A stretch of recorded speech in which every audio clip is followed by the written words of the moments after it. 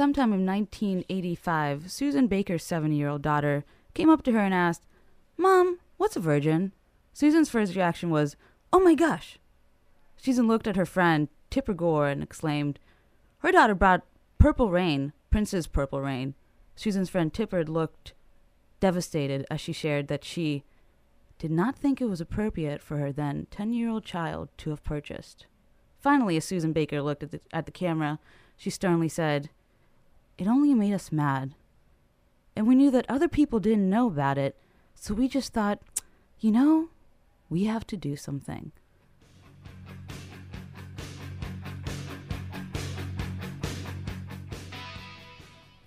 Thank you so much for listening to Popular Education. My name is Tammy, and with me is Mike. Michael B. in the building. Can you hear me? Am I here? Yes, you are, Mike. How's it going? Now, yeah, Michael B. in the building. Michael B. Hey, how's it going? Popular Education. Pop Ed. It's a pleasure to be here. It's a pleasure to have told you a little bit about that story. Susan Baker, if you're not familiar with her, is going to be one of our main subjects here. We're going to be talking about the Parents Music Resource Center and its repercussion on the music industry and today as we know it. Michael, what's your thought about that? Basically, we're talking about that thing, that censorship. Yeah, exactly. The rule that you can't say naughty words. And the rule of what are naughty words. And so don't worry, though, FCC and everyone in the KBOO community, we aren't going to be using... We will abide by the rule of not using naughty words on the air. Well, there are also other words to describe things that don't have to be naughty, but also it goes back to the First Amendment, what naughty is, what naughty means. And I feel kind of naughty just saying the word naughty continuously, so I'm going to... You're going to stop saying naughty. So I'm going to stop saying that. But finally, Susan Baker gave up, and she said, you know what, we got to do something. And something they did.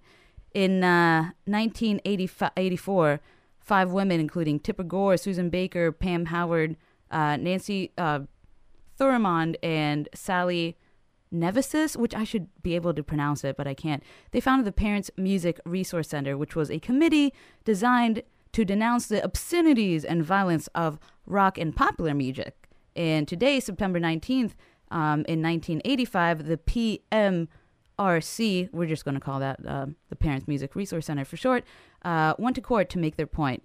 After 2 months, the Recording Industry Association, or RIAA of America, settled and started placing the popular parental advisory stickers on new album releases. Today on Popular Education, we'll be exploring the different sides of the moral argument. We will ask, is this a form of censorship? Was this a legitimate concern in the 80s? Is the influence of music a concern for us now? Or was this the work of privileged housewives with powerful husbands with too much time and no appreciation for artistic freedom? Yeah. So going back to the 80s, which were a crazy time. I love talking about the 80s. I know I wasn't there, but it just sounds like such a crazy time to have been alive. Reagan was president.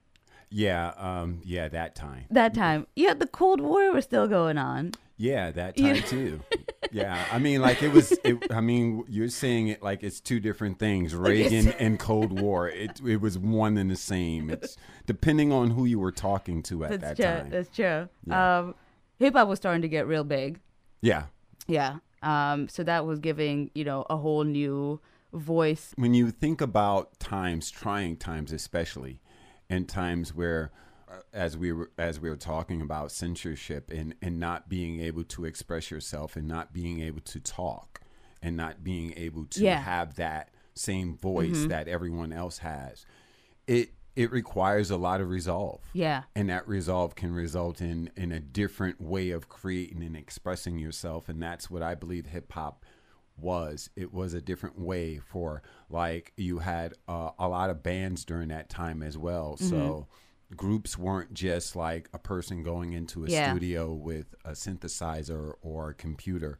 People actually had bands collaborating together and playing instruments and it started to branch out to the point where, okay, let's try this expression and let's try this. And it gave the opportunity for a new expression, which is rap and other forms of hip hop and expression. And it was weird to me how ladies at the PMRC didn't go after hip hop as much. They went mostly after, metal music and rock music, which I guess was popular music at the time, although hip hop was getting big. And the 80s did bring upon the Satanic Panic. It wasn't, that's when the debate was up about how much influence music had on people because of the contents of a lot of the records. And then it just incorporated, hip hop was pretty much incorporated later on, because of the sexual content and the violence against. I mean, I remember in my days seeing like later on TV, but in the beginning, Eminem tapes being burnt and stuff. Like I remember that, them burning like tapes of different hip hop artists, which was and that was like later. So this was like in '85, which was later, like in the '80s, 90s. So, like I mentioned, the Satanic Panic, which went hand in hand with, those like subliminal messages in that playing they had the in records rock. backwards. Yeah, exactly. It was always that I always wanted to. I actually went out and bought a few rock records just to see if I can play them backwards and see what they say, see if it tells me to do something. Right. In the 90s, in the 80s, it was also the first mainstream documented case of AIDS. So, that was also kind of an eye-opening shock for people, where otherwise there was a lot of free love and like open sexual being and having. Well, personally, when I think of the 80s, I think of fashion, Madonna, Cyndi Lauper, who was also she got some heat for this group about her great album. Once again, it was the high sexual activity. It was what about a hypersexual time. But it's we'll get to this later. But honestly, I mean, then you have the Roman, the Greeks. You have now. It's like we're always. It's like this. It just so happened that I think these ladies, and we'll mention it later, they managed to get it to where it got to a Senate hearing because of who their husbands were. To finish off with. Talking about the 80s, we had movies like The Terminator, which was super awesome and super dystopian. Metal, hair metal, new wave, punk, they're all tunes for the young folks and the young people. Teens were listening to Prince, and even kids as young as 10 were buying the album Purple Rain. Not to mention he had a movie. And of course the movie, which is like, why would you buy the album if you didn't see did you not see the movie? Why would you buy your child the album? What would you think by the context that's, when asked about Prince's album Purple Rain, Tipper Gore said, and I quote, "The vulgar lyrics embarrassed the both of us. At first I was stunned, but then I got mad. Millions of Americans were buying Purple Rain with no idea what to expect. Thousands of parents were giving the albums to their children, many younger than my daughter." So that was her take on it. And I guess maybe you should be a little bit more aware of the connotation of the stuff that you buy your children. But that's why you keep yourself informed. Just listening to this story and going over this story, a lot of this conflict would have been solved if these parents would have been informed. Yeah. Instead of, and it's understandable that you want something done on a larger scale, but it always starts at home. Yeah. And I'm a fond believer in that, regardless to the result and the intention. I think that it should have been first addressed at home. That what are you doing that you're allowing your child to possess material that you find offensive and not appropriate for your child? What are you doing? Yeah, and I think that also just one thing to mention, that those times had a lot of crazy things happen, personally when I think 80s, I think of cocaine. It's the first thing that comes to mind, and it's like, I wonder how much of it was like that crazy, because really in comparison to now is pretty nuts too. And I wonder how much of this is more of like a reflection of the older generation looking at the younger generation, be like, I don't get you, so I'm going to try to morally reform you through legislation. You know what I mean? It's like, where if you just picked up this album, maybe listened to it, and just tried to understand where it comes from. Because, like, and I'm guilty of it. Like, I listen to, like, the modern day type of music, and I'm like, I don't get this. What is this? Honestly, I can tell you that I think that it's something on a higher level because of the fact that, as you mentioned a few times, these were popular, high profile women who were attached to powerful men. And now, only now, 2 decades later, are we realizing how much garbage and nonsense was going on during that time that was hidden? Yeah, it was Frank Zappa who called it something along the line of like a pet project or a pet hobby or something. Yeah. And also, you know, in this is just my little similarity or my little connection when I was doing a research for the episode. And again, I'm not a historian. I just did a lot of research for the episode. In 1985, Back to the Future was the #1 movie in America. So I think that maybe the nostalgia of the movie spoke to a larger generation of America, and like many people, most of them being parents and authority figures, were kind of like missing old America, you know, like the way, quote unquote, it used to be. And then when I was, looking up just different quotes and the different members that were part of the PMRC, Candy Strout, who was a journalist and a spokesperson, when she debated Frank Zappa on TV, she was saying, and I'm quoting, "We were a family completely saturated in music. I remember one time one of my kids said, 'Listen to the song, but don't listen to the lyrics, Mom. You won't like them.' Sure enough, it was some explicit song. I think it was something by Prince. I kind of looked into the topic and interviewed a bunch of different people in the music world. I thought, wow, it's really changed since the days of the Beatles and Elvis." Yeah. Yeah, well, and yet their parents were saying, what is this stuff? What is this Beatles nonsense? What is this Elvis right. stuff? I mean, You know? like, So- I had this discussion a few times, and my answer is this. Yeah. It's about the passion and Yeah. the work that went into that music. It's not a manufactured thing. So when you equate censorship into something that's supposed to be natural, something that's supposed to be felt by the audience or by the people who follow it, you take away from it. You water it down. You filter it. It's not in its purest form. And when you think about the 80s and how, we talked about rap and we talked about different music. And I mean, you can argue Purple Rain was one of Prince's strongest albums. And the reason why it was so strong, I mean, I had to listen to it, even though I didn't want to. And I had to watch the movie. So it was like Prince posters. It was just like a marketing explosion.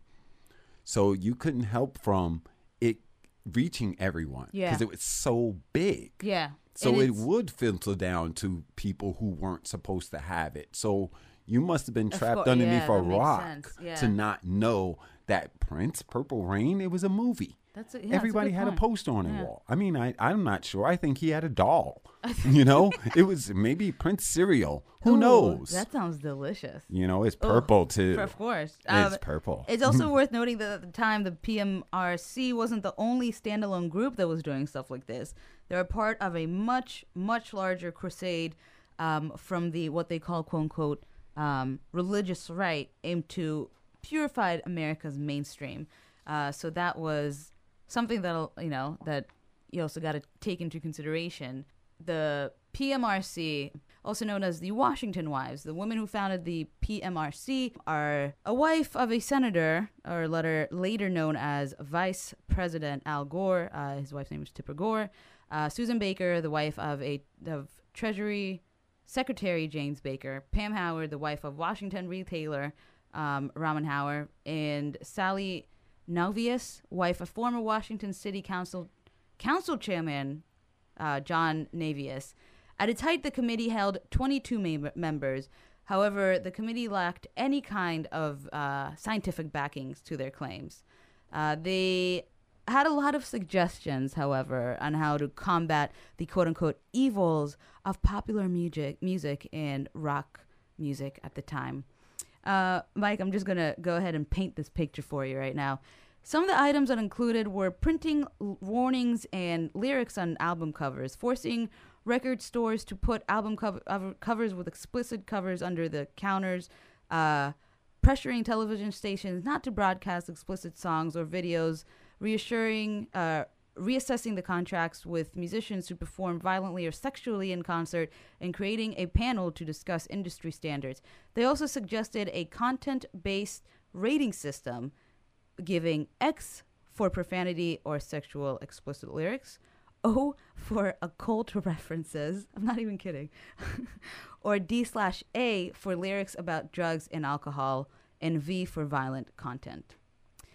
That is a lot, and I also just want to mention that this is a supposed non-government entity, a civilian group, so really what it is that they had these quote-unquote options, and they wanted the industry to just adhere to their suggestions, but what to say, willingly, voluntarily adhere, or else. Once again, I'm going to point to the fact that status played a large role in that, as you pointed out a few times, that because of their privilege. Yeah, I mean, they got a Senate committee hearing easily, where I think there are a lot of activists will agree that that's something that's pretty hard to do. So yeah, there's definitely the matter of privilege that went into it, and I think that it's not so much a privilege, just the fact that they used it for evil. Like it's like, why would you do this? But there is definitely I can understand just in a sense of being scared for your children and all that. But Dee Snider, who was the lead man for Twisted Sister, said it best. He said, "I'm a parent too." And I totally, and the only thing that you're right about is that, yeah, parents should have control of what their kids listen to. And that's why I listen to and make sure I know what my kids are listening to. So it was, I mean, the whole trial itself, and I have some clips from it, the whole trial itself just ended up being kind of a mockery, but not a mockery. It just made the PMRC look stupid. But the problem with that is that it didn't do anything. You know, like they didn't remove the explicit lyrics. You know, we still have content advisory stickers on anything, you know, like there's still content, there's still rating. The group of moral crusaders use a lot of scare tactics and unfounded statistics, like how, quote unquote, teen pregnancies and teenage suicide rates are at epidemic proportions at this time, and end quote. And that they say that in our time. They said that in the 60s. They said that in the 50s. They said you know? This is in reference to the music. Yeah, that's what they're saying. That this is what's causing. Yeah. So there's always something other than proper parental guidance. Yeah, it's always something that else. Causes a teenager to do things. It's always something else, and you know. But it's not. It wasn't. You know. It wasn't that case anyway. So it wasn't the case. The kind of claims. Those are the kind of claims that were meant to prove that popular and rock music were ruining society. And so, on this day in history, in 1985, the Committee of quote unquote Washington Wives used their connections to secure a Senate hearing about the matter. And so the actual thing that they were contesting were the subject of the content of certain sound recordings and suggestions that recording packages be labeled to provide a warning to prospective purchasers of sexual explicit or other potential offensive content, end quote. So that is go. Yes. So that is pretty specific. And again, just to know that it was a civilian group that brought this to a Senate hearing. Obviously, they used their contact and, you know, as you mentioned, their privilege to do that, to infringe what their moral philosophies on something new, something that just imagine the 80s. Yeah. Where 70%, probably higher, of your television content, what you watch on television, what you listen to on the radio, was pretty much force-fed to you. Yeah, it was like the height of consumerism. Yeah, MTV was at its prime. It was that social. It was that media engine. That machine. It was pumping at its highest.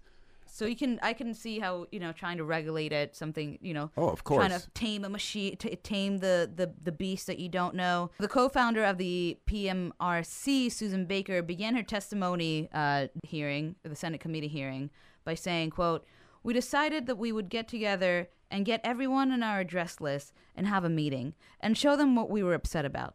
Most of us didn't have a clue what was going on. That's how it started.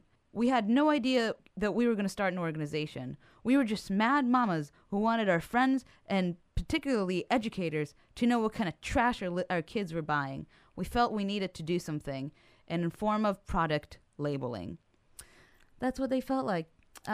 So putting all of these warnings and all of these diversions and all of this misinformation on the packaging was a way of them warning. Which is, with Purple Rain, it's like, okay, it's if you don't, you've seen with the movies, like, obviously don't get your 10-year-old, it's not going to be appropriate, at least not in my opinion. If you get something like Black Sabbath or something, you see an album and it's of, something that is obviously meant to invoke some sort of feeling of, you see, like, characters like Ozzy Osbourne or something, like crawling, like these things are I know hilarious. Where you're going, because they're hilarious. I'm They're not supposed to be, even like album covers and stuff like that. Like even the aware, marketing, and you kind of, for me, I'm going to look at that and I'm going to look at my 10-year-old and I'm going to be like, no, I don't think this is for you. Yeah. Just because you have an album that's called Master of Puppets, doesn't, just because the word puppet is in it, doesn't necessarily mean that your 3-year-old should be listening to it. The argument before was a lot of the marketing was geared toward children by putting animation and colors and things like that. I never seen that during like all of these attacks. And that's what I mean by like the album covers were pretty graphic. Yeah. Oh yeah. And look, the cartoons during that time, they were so graphic. Cartoons from the 80s, they were like, and then the flip side to that all is, who was selling a 10-year-old Purple Rain album? There wasn't no checkout during that time. And there wasn't a self-checkout. There wasn't no Amazon, so you couldn't order online. You had to literally go up to a register. I was there, I know. And I was there in the 80s. You had to go to a register and actually look at a human being and purchase something. Actually, you had to look at a 10-year-old's eye and say, I'm going to give you this Darling Nikki album. Yeah, so somebody leaned over and said, yeah. I can see you. You definitely need to bathe in some. You need to bathe in some Purple Rain. So, is it censorship? Was this actually a legitimate concern? Okay, can I play devil's advocate for a second? Like we was bashing these people who actually formed a committee, and they were passionate about an idea. And they actually went through the trouble of trouble. It was like it literally, they say we got everyone in our address list. If I got everyone in my address list, what we'd be able to accomplish? Well, these are rich, privileged types, and they have a circle. They have their own circle of people who support them. Now, I just, like I said, I want to play the other side and say that these people were passionate enough to bring this to the attention that they felt that this was initially about the children. This was about the children and trying to make it right and safe for children to enjoy the same music or whatever, or having a safe place for children. Yeah. I look at that and I say, okay, is that so wrong to say that at least if you're going to have a product, at least let us know what's in it? No, I agree with you, but no one can say it better than this lively fella right here. This is from a good friend of mine, Frank Zappa, where he discusses exactly what this type of policy would mean. First thing I would like to do, because I know there is some foreign press involved here, and they might not understand what the issue is about. One of the things the issue is about is the First Amendment to the Constitution, and it's short, and I'd like to read it so they will understand. It says, Congress shall make no law respecting an establishment of religion or prohibiting the free exercise thereof, or abridging the freedom of speech or of the press or the right of the people peaceably to assemble and to petition the government for redress of grievances. That's for reference. These are my personal observations and opinions. I speak on behalf of no group or professional organization. The PMRC proposal is an ill-conceived piece of nonsense which fails to deliver any real benefits to children, infringes the civil liberties of people who are not children, and promises to keep the courts busy for years dealing with the interpretational and enforcemental problems inherent in the proposal's design. It is my understanding that, in law, First Amendment issues are decided with a preference for the least restrictive alternative. In this context, the PMRC demands are the equivalent of treating dandruff by decapitation. No one has forced Mrs. Baker or Mrs. Gore to bring Prince or Sheena Easton into their homes. Thanks to the Constitution, they are free to buy other forms of music for their children. Apparently, they insist on purchasing the works of contemporary recording artists in order to support a personal illusion of aerobic sophistication. Ladies, please be advised, the $8.98 purchase price does not entitle you to a kiss on the foot from the composer or performer in exchange for a spin on the family Victrola. Taken as a whole, the complete list of PMRC demands reads like an instruction manual for some sinister kind of toilet training program to housebreak all composers and performers because of the lyrics of a few. Ladies, how dare you? The ladies' shame must be shared by the bosses of the major labels who, through the RIAA, chose to bargain away the rights of composers, performers, and retailers in order to pass H.R. 2911, the blank tape tax. A private tax levied by an industry on consumers for the benefit of a select group within that industry. Is this a consumer issue? You bet it is.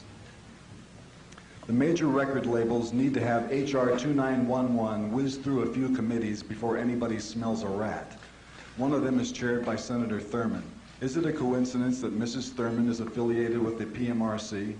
I can't say she's a member because the PMRC has no members. Their secretary told me on the phone last Friday that the PMRC has no members, only founders. I asked how many other DC wives are non-members of an organization that raises money by mail, has a tax-exempt status, and seems intent on running the Constitution of the United States through the family paper shredder. I asked her if it was a cult. Finally, she said she couldn't give me an answer and that she had to call their lawyer. While the wife of the Secretary of Treasury recites, "Gonna drive my love inside you," and Senator Gore's wife talks about bondage and oral sex at gunpoint on the CBS Evening News, people in high places work on a tax bill that is so ridiculous, the only way to sneak it through is to keep the public's mind on something else. Porn rock. Is the basic issue morality? Is it mental health? Is it an issue at all? The PMRC has created a lot of confusion with improper comparisons between song lyrics, videos, record packaging, radio broadcasting, and live performances. These are all different mediums, and the people who work in them have a right to conduct their business without trade restraining legislation whipped up like an instant pudding by the wives of Big Brother.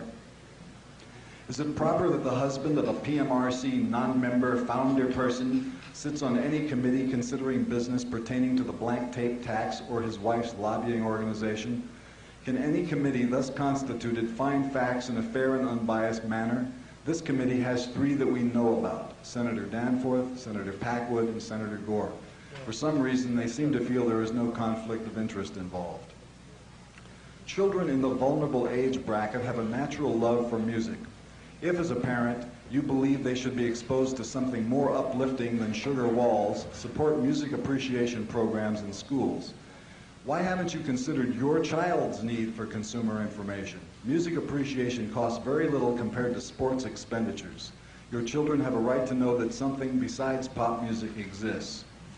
It is unfortunate that the PMRC would rather dispense governmentally sanitized heavy metal music than something more uplifting.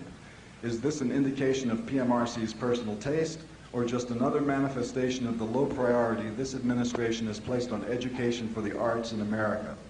The answer, of course, is neither. You can't distract people from thinking about an unfair tax by talking about music appreciation. For that, you need sex, and lots of it. The establishment of a rating system, voluntary or otherwise, opens the door to an endless parade of moral quality control programs based on things certain Christians don't like.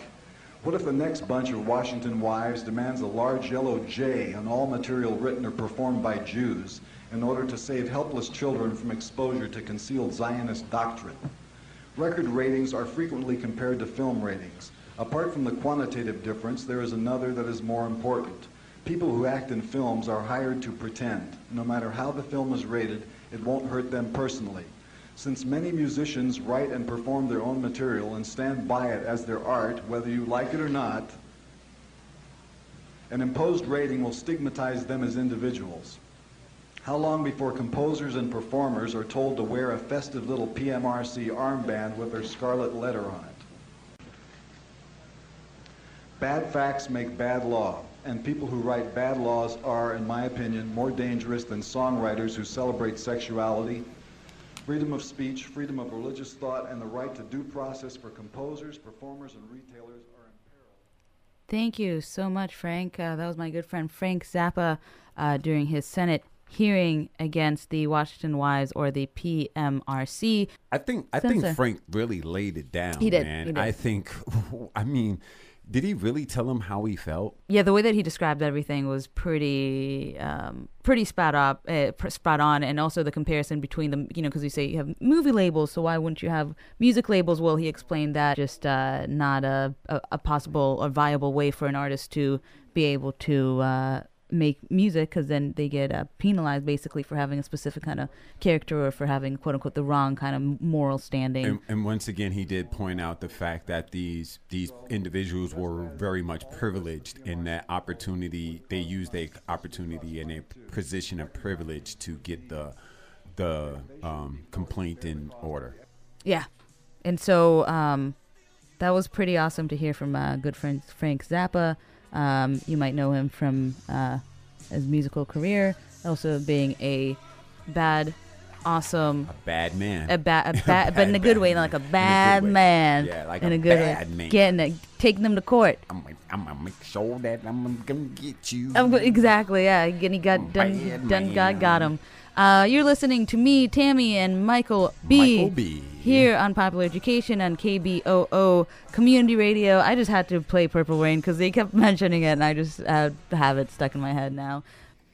Thank you for listening and tuning in. That was my episode from last week. I never got a chance to update it and put it on the podcast.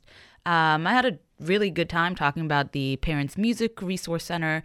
And if you have any questions, comments, concerns, you can feel free to hit me up on the Instagram. It is Popular Education Radio.